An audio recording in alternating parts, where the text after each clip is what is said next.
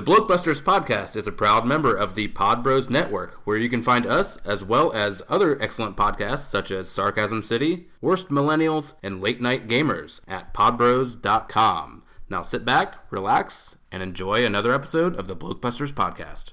Tonight's story is somewhat unique and calls for a different kind of introduction. Police got off! Today we are canceling the apocalypse! Wait a minute. You ain't heard nothing yet. And this is? Lilu Dallas Multipass. Frankly, my dear, I don't give a damn. Houston, we have a problem. Have you tried turning it off and on again? Gentlemen, you can't fight in here. This is the war room. Now, where was I? Welcome to episode 107 of Blokebusters. I'm Paul, and Brian is still not here, sadly, but do not worry. I have found someone from somewhere to fill his spot for this episode. This guy is someone that I met a little while ago. He began working at the same place I was, and round about day 2, we realized that we were very, very, very similar people, and we have been meeting up outside of work quite frequently since then. His name is Pat, and here he is for you now. Hey everybody. Yes, like Paul says, I've met Paul one day, and I'm like, hey, here's this British dude. He stood out to me, but what was it we bonded over? We bonded over our tattoos or something, and then it led into anime, and I'm like, oh, great, we get each other. And so now it's led to a pretty cool friendship for like the past, would you say 5 years now? I think so, yeah. Yeah, so it's weird that I move all the way out halfway across the state and I still come to visit you guys. So yeah, and we start talking about what we start talking about, and my wife just kind of gets this glazed look on her face, and she gets the glazed look of, I gotta leave, they're out nerding me, I can't take this. Yes, no, you are definitely one of the few people that I can properly nerd out with, so I figured that a good way of doing that would be to have you on to talk about Infinity War. So well, I appreciate it. I've been a huge Marvel fanboy, so I'm excited to talk about this with you and especially your audience. So yeah, all right. So just to get nuts and bolts out of the way really quick, obviously you can follow Blokebusters on Twitter, Facebook, Instagram, and Vero. Just search Blokebusters. You can email us at theblokes@blokebusters.com. You can go to blokebusters.com and check out our little website there. It's kind of nice. And we're also on podbros.com. You can find us as well as a whole bunch of other great shows in our network. And yes, so getting right into it now. Infinity War, directed by Anthony and Joe Russo. The budget of somewhere in the vicinity of $400 million. And just a bit of money, just a little money here. Just a little bit, yes. I don't believe they've officially given out exactly what the budget was, but it doesn't surprise me that it's around there, and that obviously not including any promotional material, but a box office of 635,298,932. Oh wait, no, sorry, that's just domestically. Worldwide, this thing has made in 36 days $1,922,188,214 US, and that's insane. That's just to think like such a weird movie franchise would gross that much money. It's to think like not to reminisce, but like just to think back to like this all started with a simple Iron Man movie. That's like I remember a bunch of my friends back then. Like, this will never catch on, and look at this. This really did just start with Robert Downey Jr. making a comeback as Tony Stark, and it just ballooned from there. And I know people will say, well, they made Hulk and then The Incredible Hulk, so you could see those are technically Marvel films. And again, technically, The Incredible Hulk is canon within the MCU, just because they have referenced it from time to time. But realistically, just because a movie is a Marvel movie doesn't make it a good movie. No. What was X-Men Apocalypse is a Marvel movie, and yet that's a dumpster fire for another time.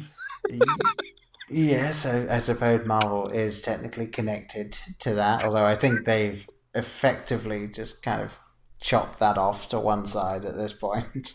Yeah.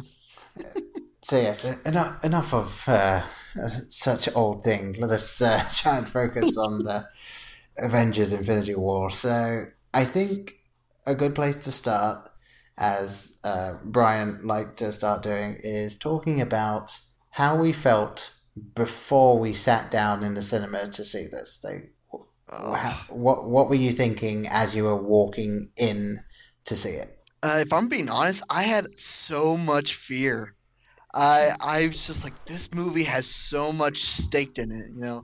This is a bunch of movie deal where it took so much to build up to it. It's like, if this doesn't live up to the hype, I could imagine this killing it. I really thought it would kill the franchise if the movie didn't deliver. And so I'm just sitting there I have a bunch of faith in this, but I also know if this flops, this could be really bad. I had a lot of fear in it, but I had a lot of trust because they built it up. And he's like, you got the Russo brothers, you got all these actors. All right, I'm trepidatious, but I'm sitting here. I'm going to be excited. So yes, fair enough. I remember, and I'd say this is many years ago. No, this was a month ago. I remember this film came out, and I was like, okay, I'm not going to get to see it opening weekend. I'm going to get to see it the following weekend. I had the time on the Saturday. I'm going to go see it. That's fine. And you went to see it opening day. Yes. And I knew you were going to go see it opening day, and I talked to you a little bit about it, and I said, all I want to know is it worth the wait? And you said something else, and I said, I don't care anything else. I don't want to hear anything. Is it worth the wait? And what was it, 10:30 rolls by, and my phone goes off, and it's just a thumbs up. Well, you told me to say, don't give me any hints, just thumbs up, thumbs down. All right, I'll keep it as super unspoily as possible. And so, I got the thumbs up from you, and I turned to my wife and just said, I need to see this film. It's not even just it's going to be great. It's I'm not going to be able to be online. I'm not going to be able to have conversations with people. And I cannot not see this film because it will get spoiled for me. And so I was like, okay, I enjoyed pretty much all of the films leading up to this, and I knew kind of a rough idea of some of the stuff they might be touching on. And I was like, okay, I managed to book a half day off work because I had a fair amount of extra time off work. And I found a cinema that ended up only having about 8 people in it when I saw it. And so I was like, okay, I've got my ticket. I went and I sat down just okay, one person that I know that I trust quite well gave me the thumbs up. A couple of other people have said that they thought it was worth it. And I basically scrolled as fast as humanly possible through Facebook whenever I had to get on Facebook so that I wouldn't see anything from anyone. And yes, for those of you that are trying to keep track at home, this episode that we're recording now is being recorded about a week and a half or so before it comes out. So anything we talk about now, it's as of the 2nd of June is when we're recording this. So anything that might come out in the next week or two, we don't know about. So there you go. Well, that just means we're time travelers then. Exactly, yes. Hello from the past. Yes. Hello from the world of tomorrow. Well, sorry. Surely it's the world of yesterday. Oh, there you go. All right, so... Yes, so that was me sitting down to watch this. And the only question now is, where do we start with this? Because there's a lot in this, and we don't want to take up 3 hours of everyone's time. So we want to do a movie breakdown analysis. It's just such a... For a movie as when you really try to piece it out. It's a movie that's so scatterplotted, but somehow well paced, and how it went from one thing to the next. Like before you got really bored with one section of the movie, it's just like, all right, and we're going way over here. You're like, okay, I'm following. Yeah, I found it so interesting that the first time I was watching it, I was just sitting there and I was like, okay, I wasn't focusing on the time at all. And then it was like, oh, they're wrapping up. Like, when did that happen? I know. And yeah, this film is 2 hours and 29 minutes long. It doesn't feel that, man. It does not feel like it. Yeah, it was so weird to feel that.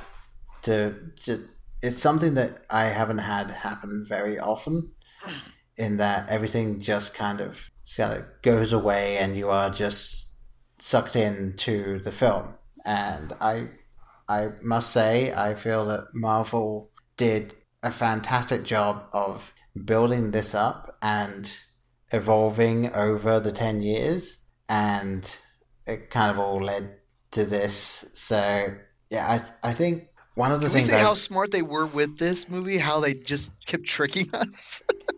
Yeah, they. Sorry. No, it's fine. They really did do this so well. I was gonna say, I think something we need to talk about with this film, first and foremost, is just the writing of this film. There is so much comedy and depth and character development, just like the characters that still hadn't met with each other, somehow like it just felt right. Yeah. And like Thor meeting the Guardians, like that scene should have gone so much worse, but they just nailed it. Come here, Roberts. Yeah, I was going to say one of the things that really got me the second time I saw this, and yeah, this is, as far as I can remember, the only film I've ever seen twice in the cinema. So I'm kind of glad this is the one that has that. But yeah, the fact that Thor calls Rocket Rabbit about 4 times and Rocket never corrects him. No. Like Rocket would correct everybody, or at least snap at them, and he just doesn't do it. But I think they've established that with when he comes on the scene and immediately disses Quill, he's like, I'm okay with this man. Yes. This man is my friend. Yeah, and I don't know if it's like just the brilliance of Chris Pratt or if they wrote it this way, but just Peter Quill imitating Thor's voice was, I think, one of just the biggest laughs in the cinema when I was there, both times. And I also turned to my wife when he started doing it, and my wife, who hates Chris Pratt, was smiling at that point. Yeah, she really doesn't like Chris Pratt. How can you hate Chris Pratt? He's so fantastic. Well, no, I know, but I think it's just one of those things that he kind of has that slight smugness to him a little bit, and I think that's what she doesn't like. So, well, how does she say that about him, but not Robert Downey Jr.? He's got that same smugness. He does, but he's kind of earned it. True. I'll give you that. But yeah, so like I looked over at her as he starts doing that, and there's just this giant smile on her face. I was like, oh, okay. We got her. We've got her. Another convert. Yes. One of us. But yeah, I think just what they were able to do with this script, and I think the biggest thing that they did with this script, and for those of you that are unaware, this is a spoiler cast, so we will be talking about the end of this film. So if you haven't had the chance to see it yet, I'm so sorry, but we are going to be... Sorry, not sorry, but here we go. Yes, pretty much. But yeah, I think the biggest thing that they did, aside from the ending, with the writing of this, is they made Thanos human, as it were. Like, it's the humanity, in quotation marks, of Thanos that you actually kind of care for him. Mm-hmm. by roundabout the halfway point of the film, and it's astounding that they were able to do that, because Thanos has been just in the background as this big bad that's been coming, and he just wants to wipe out half the universe. And then with this film, you got to see why and what made him this way, and you do kind of sympathize with him, and he does sort of have a bit of a point, kind of. Well, he's what I like to refer to as he's a likable villain, something that we've lacked in the movie series for a long time, like a villain that you can get behind, like you're just as interested and invested in his story and where it's going as much as the character story. Because a lot of the villains have been like so throwaway. Here he's like, I don't care if you disagree with me. I'm going to do this. I'm not here to win you over. I'll tell you my story, but if you disagree with me, I don't care. I'm doing this because I know this is right. And you're like, dang it, that's a good motivation. Because we're not trying to save this guy. He's on his own mission. He's like, you guys are the villains, not me. Yeah, it really is an interesting thing that they did, because, and obviously spoiler territory now, when he goes to get the Soul Stone and he realizes what he has to do to get the Soul Stone is to kill his adopted daughter. And you realize that he genuinely does love her, but that's not enough to stop him. No, that scene still threw me for such a loop, because like not more than a few scenes earlier, you saw what he would do to his one daughter, like the immense, insane torture he would put. I'm trying to remember her name now. Nebula. Just that scene right there is like that. I remember that shocking the crap out of me, thinking, man, this guy's a monster. And then he goes from this scene to where like the heart-wrenching felt like as he's crying, you're like, wow, this is a very unique and complex character, like where he can do these things that tear him to bits, yet he says this is for the greater good. Like, man, this is a well-developed character, which is so different from the comics.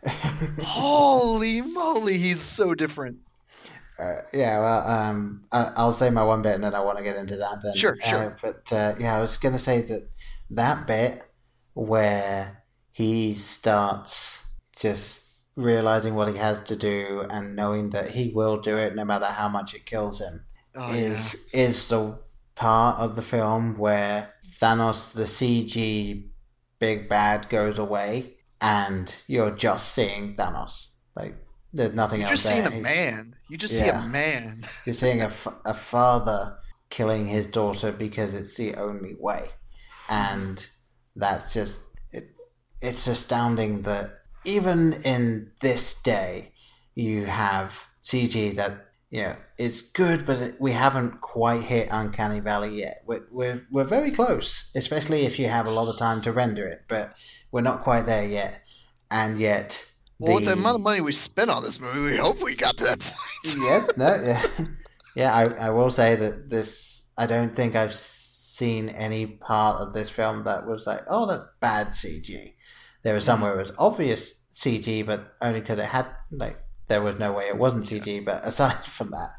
But yeah, this being the point where he stopped being just the villain that was created and on screen, and he was just there. You were watching just another live action rather than CG, and that is something that I was genuinely blown away by. No, here's a crazier thought. Is like, when you really think about this movie, would you say that at least a good third of it is just Thanos? Like, he takes up a good chunk of this movie for his character development. Yeah, he really does. And again, I don't think that this film would have been quite as all-encompassing as it is if they hadn't done that. And I think that it was a really, really good idea, because you have the big bad that is always going to come and you've always got to fight them. Mm-hmm. But in this case, you actually got to see why they're like that and really delve into, so this is how we got here. This is how everything came to be. And going in, I didn't think you would get as much of Thanos' backstory as you did.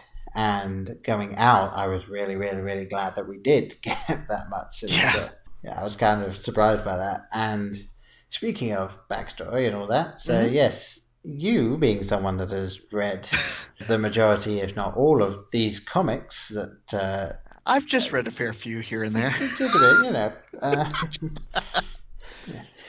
Disregard the several bookcases you have off to the side with. I substantially decreased like 2/3 of that collection, but now I have over. I think my last total was 3,000 comics on my iPad. Oh, there you go. So yes, you've got rid of the physical media, but you've just gained it in digitals. Hey, it's a minor obsession, just a minor one. So yeah, like you were saying, the comics were just a little different. This is not even the same Thanos, and I'm okay with it because, like, in the comic community I was in, so for those who are not initiated into what is the comic adaptation of Thanos in the comics is. He is, and Paul, you're gonna love this because Paul rarely ever hears me cuss, but he is the biggest motherfucker on the planet. Yes. He is the type of dude when he comes on the scene, you're like, all stuff's about to go down. Like when he shows up, no one can beat him. One of my favorite moments was Thanos invades the planet after the Avengers are in space. He waits specifically till all the Avengers are gone. And he's like, all right, I'm going to go to planet Earth. I've never been able to conquer it, and all the heroes are gone. And he shows up and just starts wrecking it. Every single hero that's still on the planet is just getting demolished. And he's like, show me a real challenge. And then Thor, as he's making his way back, comes back and throws his hammer at Thanos and knocks it to the ground. He says, Pittance, now lay down before me, and just smashes Thor's head into the ground. And you're just like, oh, he's so strong. Yeah. But like I was saying, in the comics, he's a way stupider character, though. If I had to say this, because his whole motivation in the comics is that he is obsessed with the embodiment of death. It's an actual character that he's in love with. And so he murders indiscriminately so he can win her affections. Yeah. And, I remember hearing about that. And I am perfectly okay with it because I know a few of my comic friends like, it wasn't in the comics. Like, would you imagine Thanos going around trying to chase an embodiment of death, which is a giant female skeleton? I'm not sure this would mesh well with audiences. No, and especially since I do know that in the comic lore, technically that version of death is kind of in a relationship, sort of, with Deadpool. Oh, that's...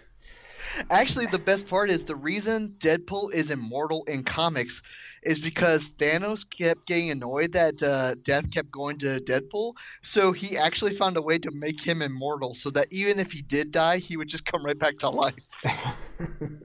It's a great comic if you ever can track it down. It's just this huge comic. It's like, I will win Death's affection. And Thanos is like, no, you won't, because she's mine.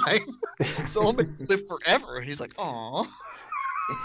Yeah, and that's the interesting thing, because I believe in the comics as well as in the film, he's known as the Mad Titan, and it's quite clear that he's known as that for two very different reasons.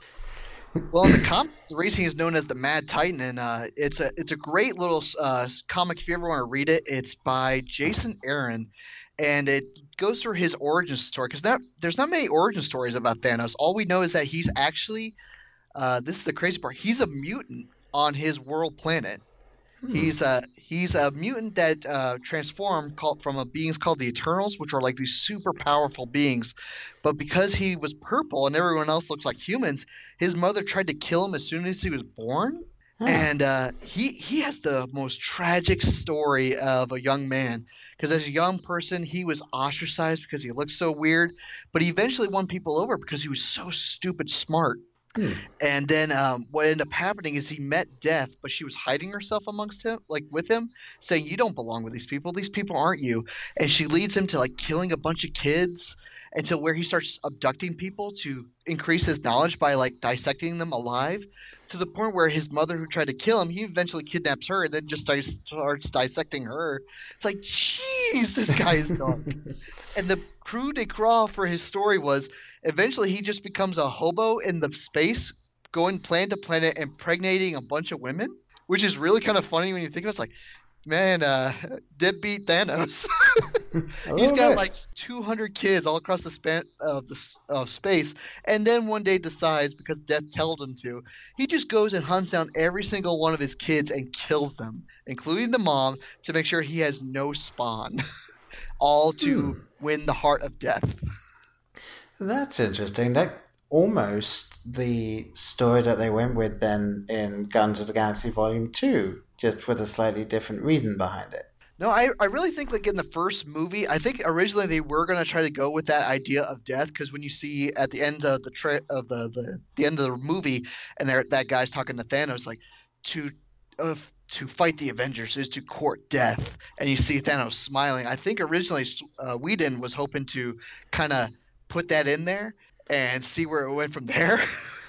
Yes, but obviously Disney had other ideas, because there's some stuff in comics that I'm glad that the Marvel movies like, we'll loosely do this, but we're not going to go head dive in. And I'm okay with it as a comic fan, because I could go, you know what? If it gets more people excited about this stuff, I'm okay as long as you stay true to the character. And to be honest, like this Thanos, even though it's not true to the comic, I much like him better because he's relatable. I get it, and I don't want him to win, but like at the same time, it's like he makes for a very, very compelling villain. Yes, he does, and I do fully understand that things are going to be different. For instance, there is no way in hell that what happens to Nebula in the comics would have been shown on screen, because they didn't want people fleeing in terror. Well, with just the fact that Thanos made her half dead, half unalive in the Infinity Gauntlet story, which she looked horrifying. I think they kind of paid homage to that in that whole torture scene. Where yes. That scene wrecked me to the core, man. Just seeing her parts being like ripped from her body. That was still, but it was still such a well done scene, though. Yeah. That you were drawn into it. Like these stakes were real at that point. Like, you know, this movie has a ton of stakes in it. By the end of it, it's well established. But I was like, well, there's not really any stakes yet so far. And then you get to that scene where he's just ripping her to pieces. I'm like, oh, this is real. Well, in that case, I think talking about that, I think we should probably start saying what some of our favorite bits in the film was. And I know we're kind of jumping about here, but yeah, it's kind of difficult to talk about this film without just sort of gushing over the ending. So we'll get to that in a little bit. But yeah, so what are some of your favorite bits from the film? I loved any time Thor was at the Guardians. Like that whole eyeball scene, I was laughing my head off. Where'd you get this eyeball? Oh, don't ask. Don't worry about that. You should have watched that before you put that in. Yeah, it was it was the Pulp Fiction thing. It was like, the only way I could get it out was to shove it up my. Oh, look, we're here. No, those scenes were phenomenal. But I particularly enjoyed Doctor Strange and Iron Man's interactions in the movie. It's just that whole bit of save the wizard. Yes, come on, you're embarrassing me in front of the wizards. Come on. Yeah, and I really had no idea how those two were going to mix on screen with, like, you got two doctors, but one's the doctor of science and the doctor of magic. Like, how those person is going to mix? And again, the Russo brothers nailed it. Yep, they did. And they also didn't go for the lowest hanging fruit that literally everybody wanted to see happen, which is somebody at some point when both Iron Man and Doctor Strange were on screen was to say the words, "No shit, Sherlock." I'm a little sad that there wasn't like a wink and a nod to Sherlock, though. Like I was kind of hoping, this is the inner me, because I think you're as much a Sherlock fan as I am. I kind of wanted Dimitri Martin to just kind of show up, and they both look at each other and go, "I feel like I know you," or something like that. Yes, like or somehow maybe in the next film it'll be Martin Freeman and Jude Law will meet up or something. I know Jude Law is somehow connected to the MCU now. I just don't remember how. I don't know. Is he in the movies now, or is he? He hasn't been in it yet, but I think he signed on for something. I'll need to double check that. But which actor hasn't signed on at this point? Yeah, exactly. I think one of my favorite bits in the film is just the opening with, and the two big things are obviously Hulk gets thoroughly beaten by Thanos. What a great way to open the movie. Yes. That was an awesome scene. Because that did immediately raise the stakes. You're like, I'm going into this movie. They're going to stuff on a good note. It's like, no, let's just watch this. Everyone's dead.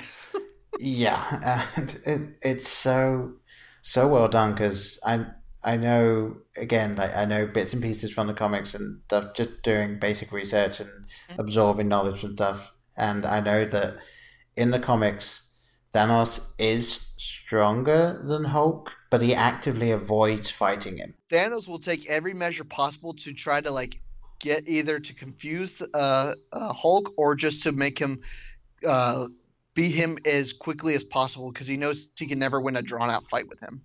Yeah, it's like Thanos has the capability to beat Hulk, but Hulk is just effectively just pure energy when he gets going. So yeah, I think in the long run, almost nothing can permanently beat Hulk.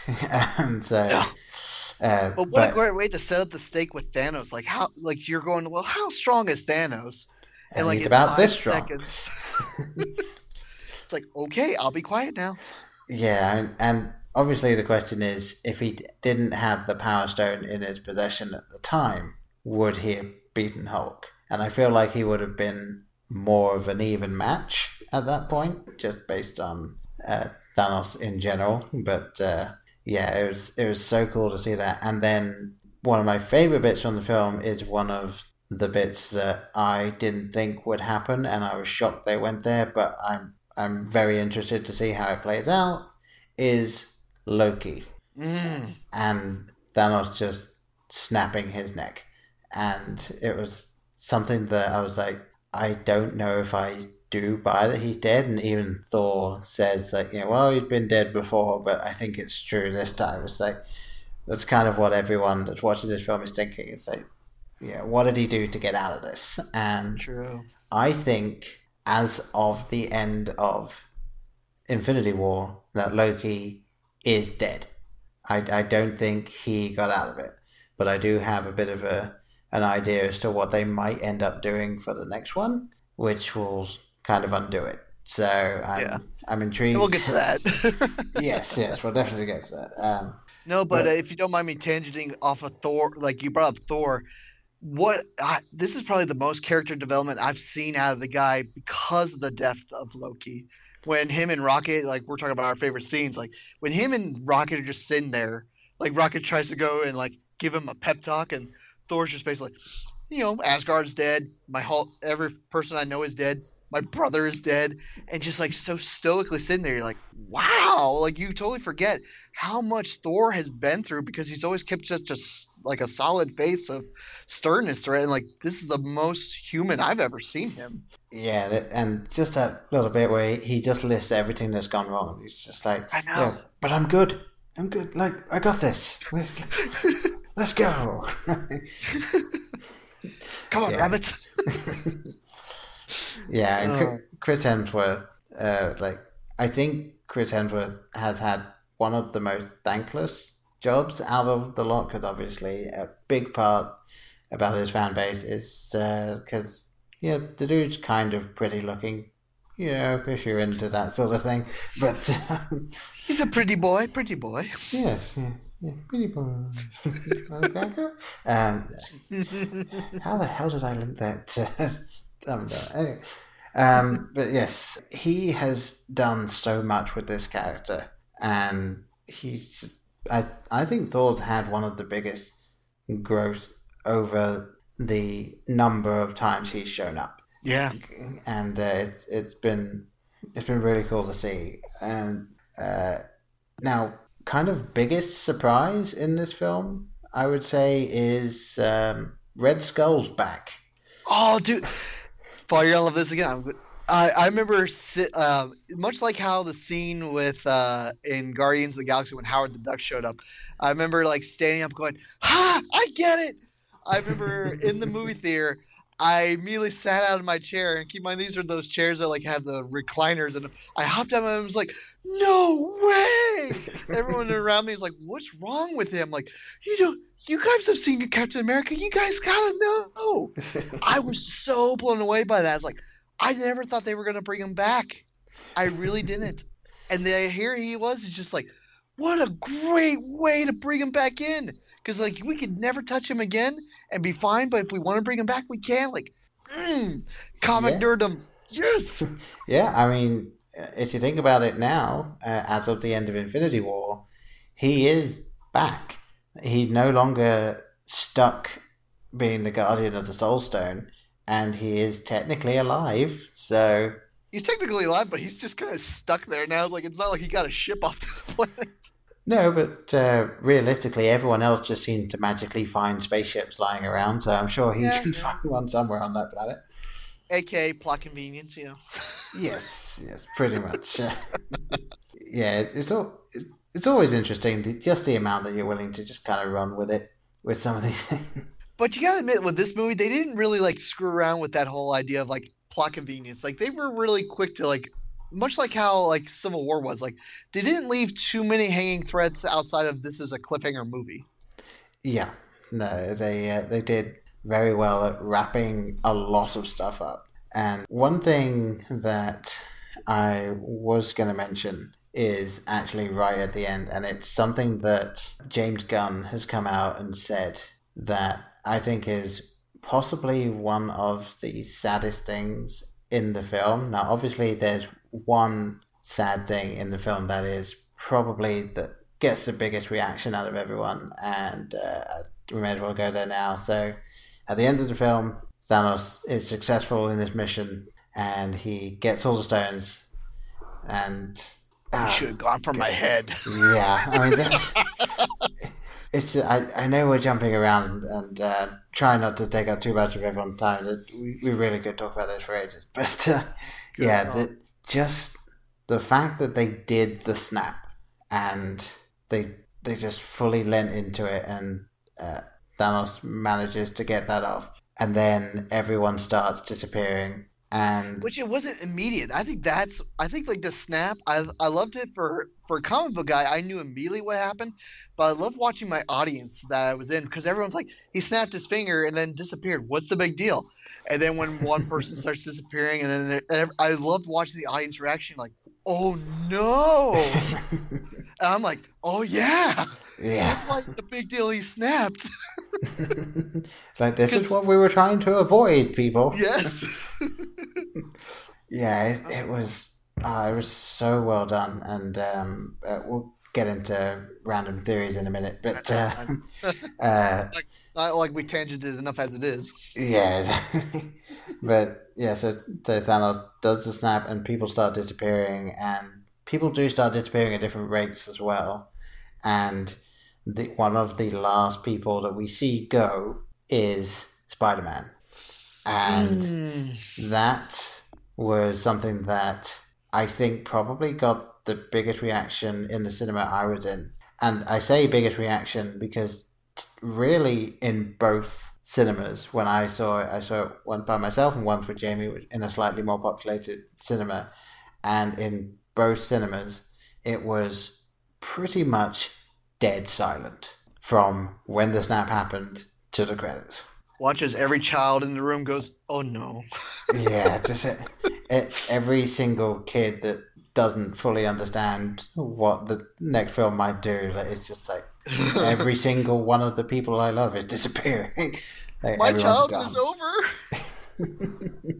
Pretty much. But yeah, the Spider-Man death scene, I could hear the people sort of nearby just kind of attempting to not react when that happened, and it was really interesting that this guy who's only been around just a little bit was able to get that kind of a reaction. I think that I still think the more moving scene was watching Robert Downey Jr. like him and Chris Pratt, like the two guys who were just like kind of like antagonistic toward each other, and you look over at him and he goes, "It's okay, it's okay," and then like you start to realize like, oh no, it's him. Yeah. I remember that scene, like as much as like the Peter Parker scene messed me up, that scene messed me up more just because watching these two guys, like even they may have hated each other, like just to watch someone die in front of you, like, hey, it's okay, you're gonna be fine. And then as he's disappearing, like, oh. Yeah, oh man, that was so well done.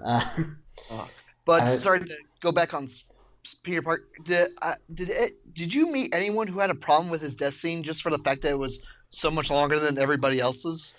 I don't think anyone has said that, and I've heard the generally accepted theory as to why his was longer. Mm-hmm. And I assume you've heard it too, but the general theory is that he was able to feel it coming because of his spider sense, and his body was actively fighting it. So that's why it took him longer to go once it started. So, which I think is a good explanation. Like everyone's like, oh, it's just forever. Like when you really think about it, it's like, no, spider sense. It's an established norm. We all know that. Yeah. He's able to tell if something's coming, and his body is very good at fighting it. The biggest question really is assuming that the MCU has fully absorbed Deadpool at this point. Like, is Deadpool still fighting it himself? Yeah. Comcast's like, I'm going to keep winning. And you're like, you really want to go up against Disney? Fine, you do your thing. Yeah, it'll be interesting to see if they're able to take that on. I mean, if they do, then I think Disney is effectively just has a monopoly at this point. Well, we'll cross that bridge eventually. Yes, I'm sure we will. The fact that I just want to see Deadpool. Have you seen that photoshopped image of Deadpool walking next to with the Avengers right now? It's like hitting the web. I have not. I'll have to look that up. It's a really, really well done Photoshop image. It's like of Captain America and Black Widow, I think, and Deadpool's just walking right behind him. Like, oh, I so wish this was true. Like, what a cool. I think that if they did have, by the time the next movie came out, and they have all the actors, I would love just a wink and a nod, just like as they're walking past the scene, and Deadpool just sitting at the table, like, "What's up?" and they just keep walking or something like that. Yeah, I feel like at the very least they should have somebody walk past a Deadpool 2 poster or something like. Just sort of a look. He's here in spirit. Or a poster that says "Logan lives." Deadpool wink. Something like that, yeah. But yeah, I think officially the saddest thing in the entire film is when Groot starts disappearing, and he says, "I am Groot," before he disappears. Do you know what he's saying? No, did they say? Yeah, James Gunn has come out because every single I am Groot has an English line associated with it, and it's in the script that they give to Vin Diesel, so he can do the line and he knows what's supposed to be said there. And the I am Groot that he says to Rocket when he's disappearing is one word, and it says "Dad." Oh. Mm-hmm. I read that when he posted that, and I was like, "You bastard!" Why must you wrench my heart again? Yeah, it was like, there's no way that you could have known that before you see the film, and then finding that out after you've seen the film, it's like, oh no, it's just an extra layer on top of everything. This movie was just a cavalcade of emotions. Yes, very much. To quote the line from Anchorman, "I'm in a glass cage of emotion."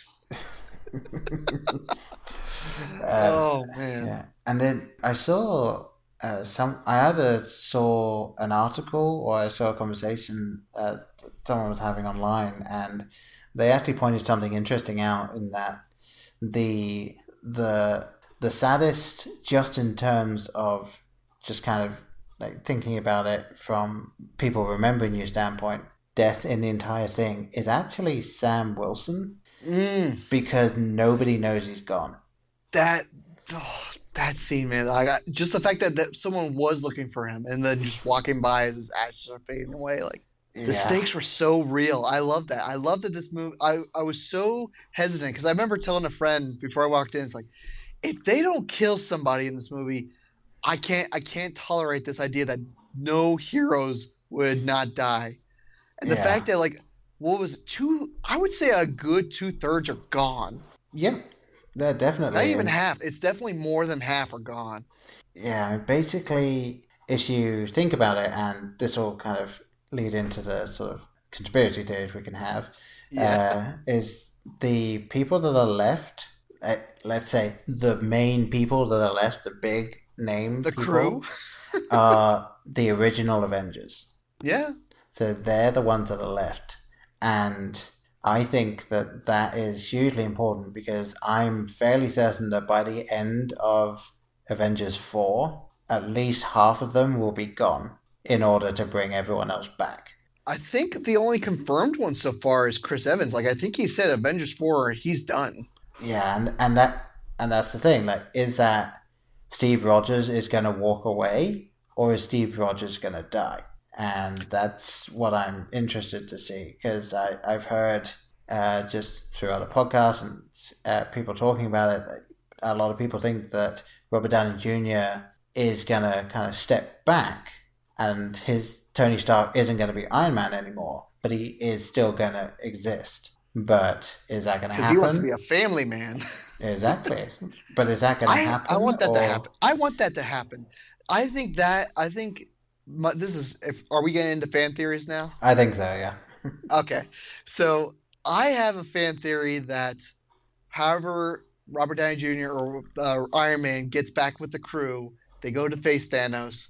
I think if there's anything that we established in this movie, we see that that Iron Man he wants to leave this life behind. He'd love to be able to find a way to move on and just be with Pepper and just be, live a normal life finally. And to that broken relationship that him and Cap have right now, I think we'll see a scene where, like, they are bonding and, like, Cap sees that this man wants to live a future, and Cap's based, if you have to, like, look at Cap's character development, he's pretty much a man who's lost everything aside from, like, from Thor. He's lost every single connection he's had, and he's truly a man out of time. And so, like, what better enough for him to say, like, as a man out of time, allow me to give you more time by sacrificing himself for others. Yeah, no, it's interesting because the thing that I heard, there's a podcast that I listened to called Remember When, that kind of listening to that was sort of the impetus for me to start this podcast with Brian, is they were talking about before they went to see Avengers Infinity War that they were firmly of the opinion that at some point Cap and Iron Man are going to face off against Thanos together and go down together. So it's like, is that going to be the culmination of everything that's gone on? Is they finally going to die fighting for the greater good of all? And I don't know what I think is going to happen in that respect, but I do think that what's going to have to happen is time travel. And that's even a big part of the original source material. It's like click, snap the finger, and turn back time. Yeah, because I think that what happens is Doctor Strange has done something. Like, we know that he gave up the Time Stone because it was the only way. It was the only way that they could ultimately win. And I think he did something to the Time Stone. And the reason that I think that is what we see in the film is all of those ships come down over Wakanda. There's a good 25 minutes of fighting, and then Thanos snaps, and then people start disappearing. Now, the after credits scene is Maria Hill and Nick Fury in a car, and you hear Maria Hill say that they're getting signals over Wakanda that are like the one from before, at which point people start disappearing. So either they royally messed up in the writing of that scene, or time's gone wrong. And I think that Doctor Strange did something to the Time Stone, and that because of that, or probably because of Ant-Man and the Quantum Realm, the original Avengers, or at least some of them, are going to go back in time and try and cause this to unhappen. Yeah. I loved it. I keep hearing this theory about the quantum realm and Ant-Man. I really don't think that, as much as as the comic nerd in me wants that to be real, I don't think Ant-Man is going to play as big a role as we think he is. I really think it's going to come down to, if they're going to follow the comics, like I said, they're going very loosely off the comics, not tit for tat. But I think one of the big character developments we'll see is for Nebula, and that she will be the character to change this whole movie format, because in the comic, she's the one that reverses time and restores all life. And I think they've been building her up. I really think she's going to be one of the key players in the next movie. I do hope so. I'm hoping that it's kind of a combination of all of that, because I know that Ant-Man coming out very soon, and what they've done is it's set before Infinity War happens. Mm-hmm. And so I think that what happens is that both Ant-Man and the Wasp are in the quantum realm when the snap happens, which means it doesn't affect them. Maybe. So I think they're going to have survived the snap, or will have survived the snap. We're kind of getting into Doctor Who territory here at this point with how you actually talk about it. Who and what, when, where, and why. Yes. Wibbly wobbly, timey wimey, as they like to say. There you go. But yeah, I think it's going to be very interesting to see what they end up doing, and I think it will be kind of cool to see. And like you said, I do think that Nebula could be the one to undo it. That would be sort of the ultimate kind of turnaround for her as a character from when you first saw her to then. Mm-hmm. And at the very least, she's going to have to be a big role in it, because she's with Tony Stark right now. So she's his only hope. Pretty much. Help me, Nebula. You're my only hope off this planet. Yeah, she'll be the one to find another spaceship to get off the planet. Yeah. I like your theory of the time stone. I really don't think he did anything to the time stone. I think by nature of using that time stone, I think he saw everything. Because remember, he said there was only one outcome where we win. Yeah. I think he saw them losing that battle, which, let's just say, that was an epic fight on that planet, man. Planets coming down and taking out the Avengers. Woo. But the fact that he looked into the future and saw, so I think he knew everything was going to happen, and I think the future he saw was where he does give up the stone. Because remember, he said in the beginning that I would not give up the stone unless outside of my death. And I think he knew that this was the only way, because remember he says now we're in the end game. I think that was his plan, is that he knew where we were getting to, and that this was the eventual outcome. Oh no, I agree, because when him saying there's only one, and he does say that this was the only way after Iron Man is laying into him for giving up the time stone. And I think I was looking for it on the second viewing. When he gives that time stone to Thanos, he has a look to him. He's scheming on that. Yeah, his mouth is slightly curling upwards for just a second. So yeah, I still think he did something to the stone, and I think that will help. Now the question that I have, and we won't get too much into this because we'll try and save the listeners from listening to too much more of this, but I think the question is the Soul Stone. I'm fairly certain that most of the people that died went into the Soul Stone. And I think the only confirmed person that's in the Soul Stone is Gamora, though. That's the thing, yes. Obviously, the only confirmed one is Gamora. But I think that where else is everyone going to go? Realistically, is it that everyone died, or did everyone just move into the Soul Stone? Because the Soul Stone, unless I was misunderstanding it entirely, the Soul Stone basically just lives for souls. Like, it wants souls. So the Soul Stone is super weird. They didn't really touch on it in the movie, but most of the Infinity Gems, like, all of them are pretty straightforward. The Soul Stone is like super weird, even by my standards, because like it's a whole world on its own. Like, you can actually put your soul in it, and you're living in what's called a utopia of sorts. Right. It's like, what the heck is this? Well, that's the thing. I wonder if she is inside the Soul Stone. I think Wanda is going to be the key to them getting out of the Soul Stone. And I think it's going to be interesting because let's assume that they don't time travel. Let's just say that isn't the case. I'm sure you've noticed by this point, not only is Thanos' gauntlet destroyed, basically, so he can still use at least one stone at a time, but I don't think he can use all of them at the same time again. His whole arm is... He got wrecked, man. Like that in the comics, when you use the Infinity, you can do anything. I was really kind of shocked by that as a fan. Like, the stones had a massive kickback. Yeah, and I'm not surprised. I mean, using all of the stones from the creation of the universe together at the same time, yeah, I would expect something really bad to happen to the person that does that. Yeah. So, Speculator's Corner, I am so hopeful that we do get Farmer Thanos in the next movie. Just because I just want to see him in overalls just in the farms, and the Avengers come like, we're here to take you down. It's like, I've done my job, man. I'm growing corn. What are you all doing here?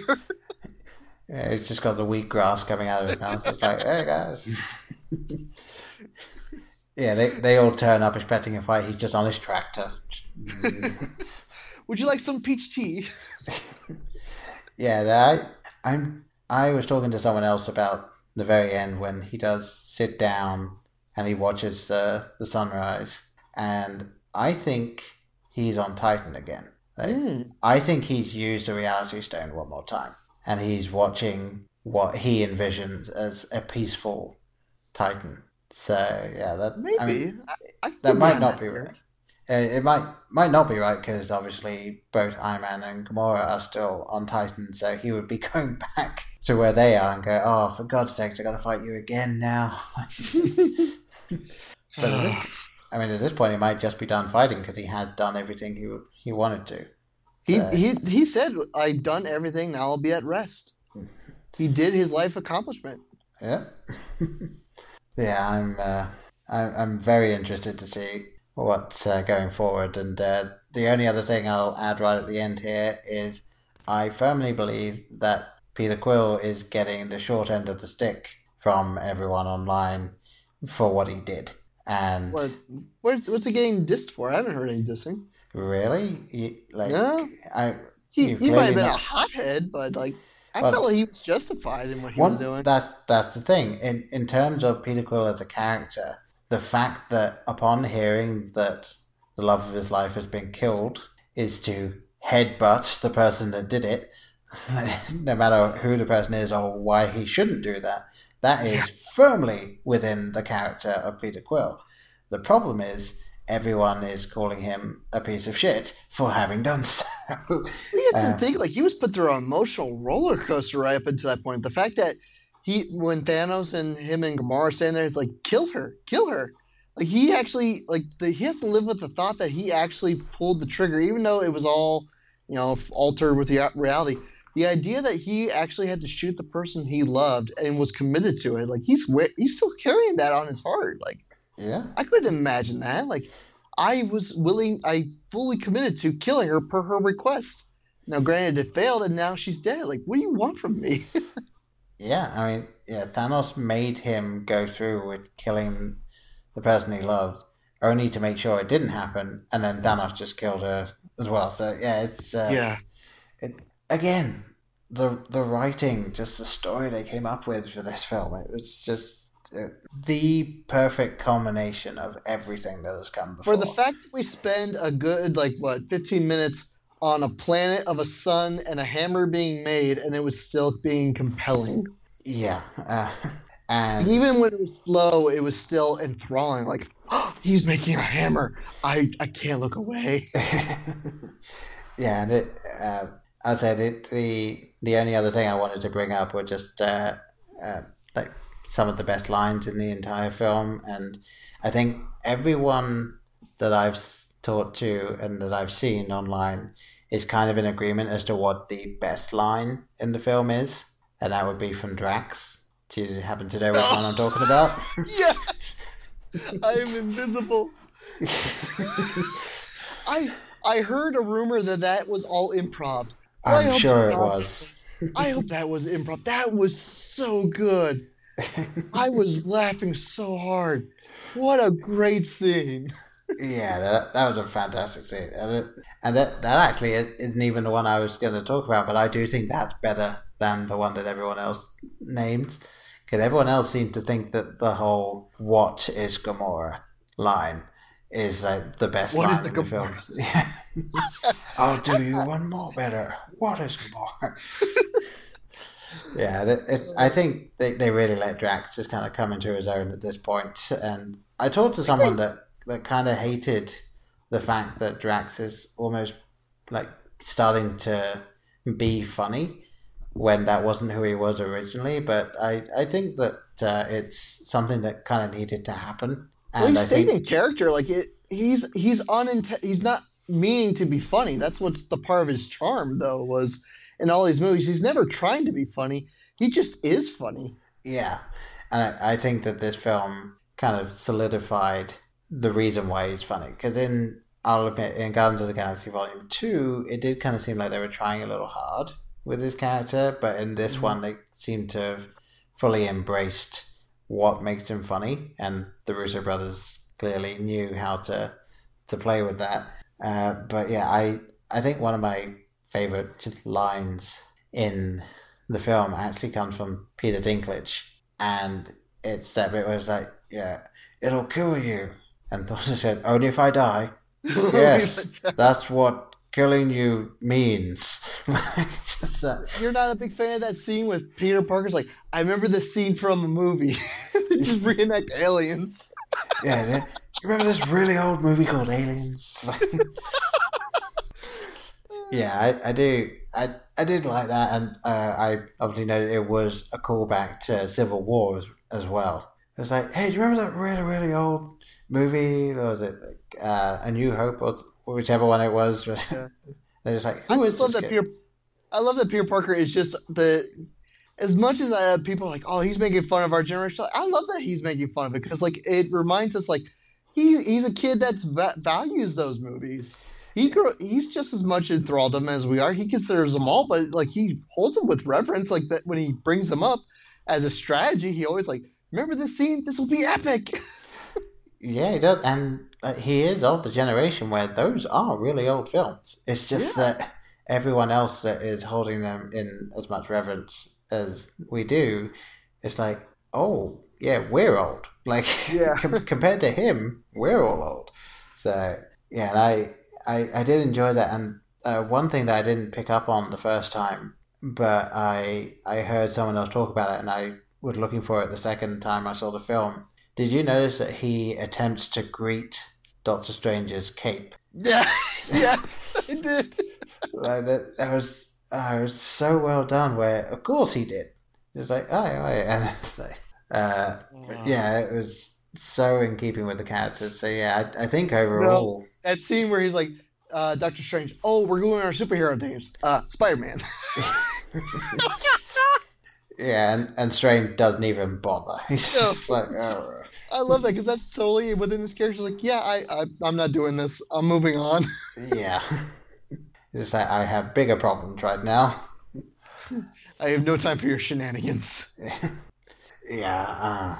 Yeah, we seriously could go on about this for ages. So I think we kind of need to wrap up. So, yeah. Is there anything else that you wanted to talk about before we finish?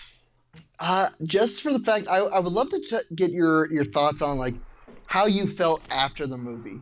How did I feel after the film? Well, yeah, I walked out to the car, and because I spent the entire credits just waiting for the end credit scene because I knew there would be one, and I just had to kind of sit in silence because no one said a word. I did watch two people after a minute of credit get up and leave. I don't know who these people are, and I don't want to know them because you don't do that in a Marvel film. But anyway, yeah, I was just sitting there, just kind of letting it all wash over me because I knew that they were building to what happened and the whole snap and the fact that it did happen. Like I kind of didn't think they would end up doing it, so I was pleasantly surprised at that. And yeah, it probably took me a good, I think, hour, because I waited for the scene. I went out to my car. I texted you and my wife before I headed off, and then it took me an hour to get home, and I just pretty much spent the entire time just kind of thinking back over everything and just letting it all sink in. And the only thing I really just kept getting back to was, holy shit, this was worse. Yeah. This was worse 10 years. This thing was phenomenal. It was so well done, and I'm not saying that it's my favorite film of all time. It hasn't knocked Shawshank Redemption off of that spot, but just everything that went into this and what you can take out of it. Like, this film is, I think this film needs to kind of be taught as, okay, if you're planning a story, if you're planning all this stuff, like, this is what you do. So, and not that I want everything to be like Marvel films, because that would be silly, but like when it comes to stuff like this, I mean, to be perfectly honest, at this point, DC just needs to stop. Like, they're not going to win. I'm sorry. It's not going to happen. Well, you mean Justice League was moderately terrible? Not horrible, just moderately. No, but I'm so glad to hear you say that, because I think this is the first superhero movie where I walked out of, and like everyone in the audience walked out. No one said a word. I thought that was very fascinating to like watch.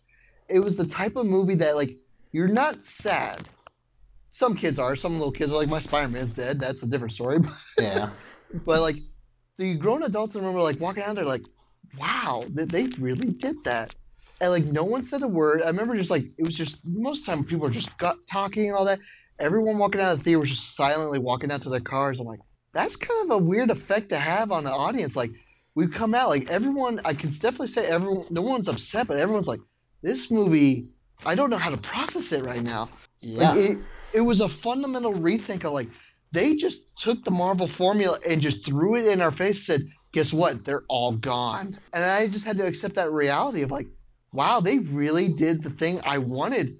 I knew I wanted it, but I didn't think it would weigh on me like this. I wasn't like depressed or sad, but like I was just like, wow, they did 10 years of buildup toward this one story. And like I said, when I walked in, I had super apprehension about it. And to have walked away, like, they nailed it. I'm so excited for the fact that I'm excited for what they have next, and to see where do you go from here. Like, we just speculating, but the fact that I walked out there and saying, like you said, they nailed it. Let's go. Yeah. It's going to be so interesting to see what they end up doing with this. And I'm fine waiting a year. I think we're going to need it. I think you do, because like I'm super excited for Ant-Man. I'm super excited for Captain Marvel and all the things that are coming up next, so that it helps to quell my mind. It's like, you know what? We got more stories, guys. Don't worry. We got you covered. Yeah, definitely. Yeah, the only other thing that I will say, and then I promise we are done, is... done geeking out.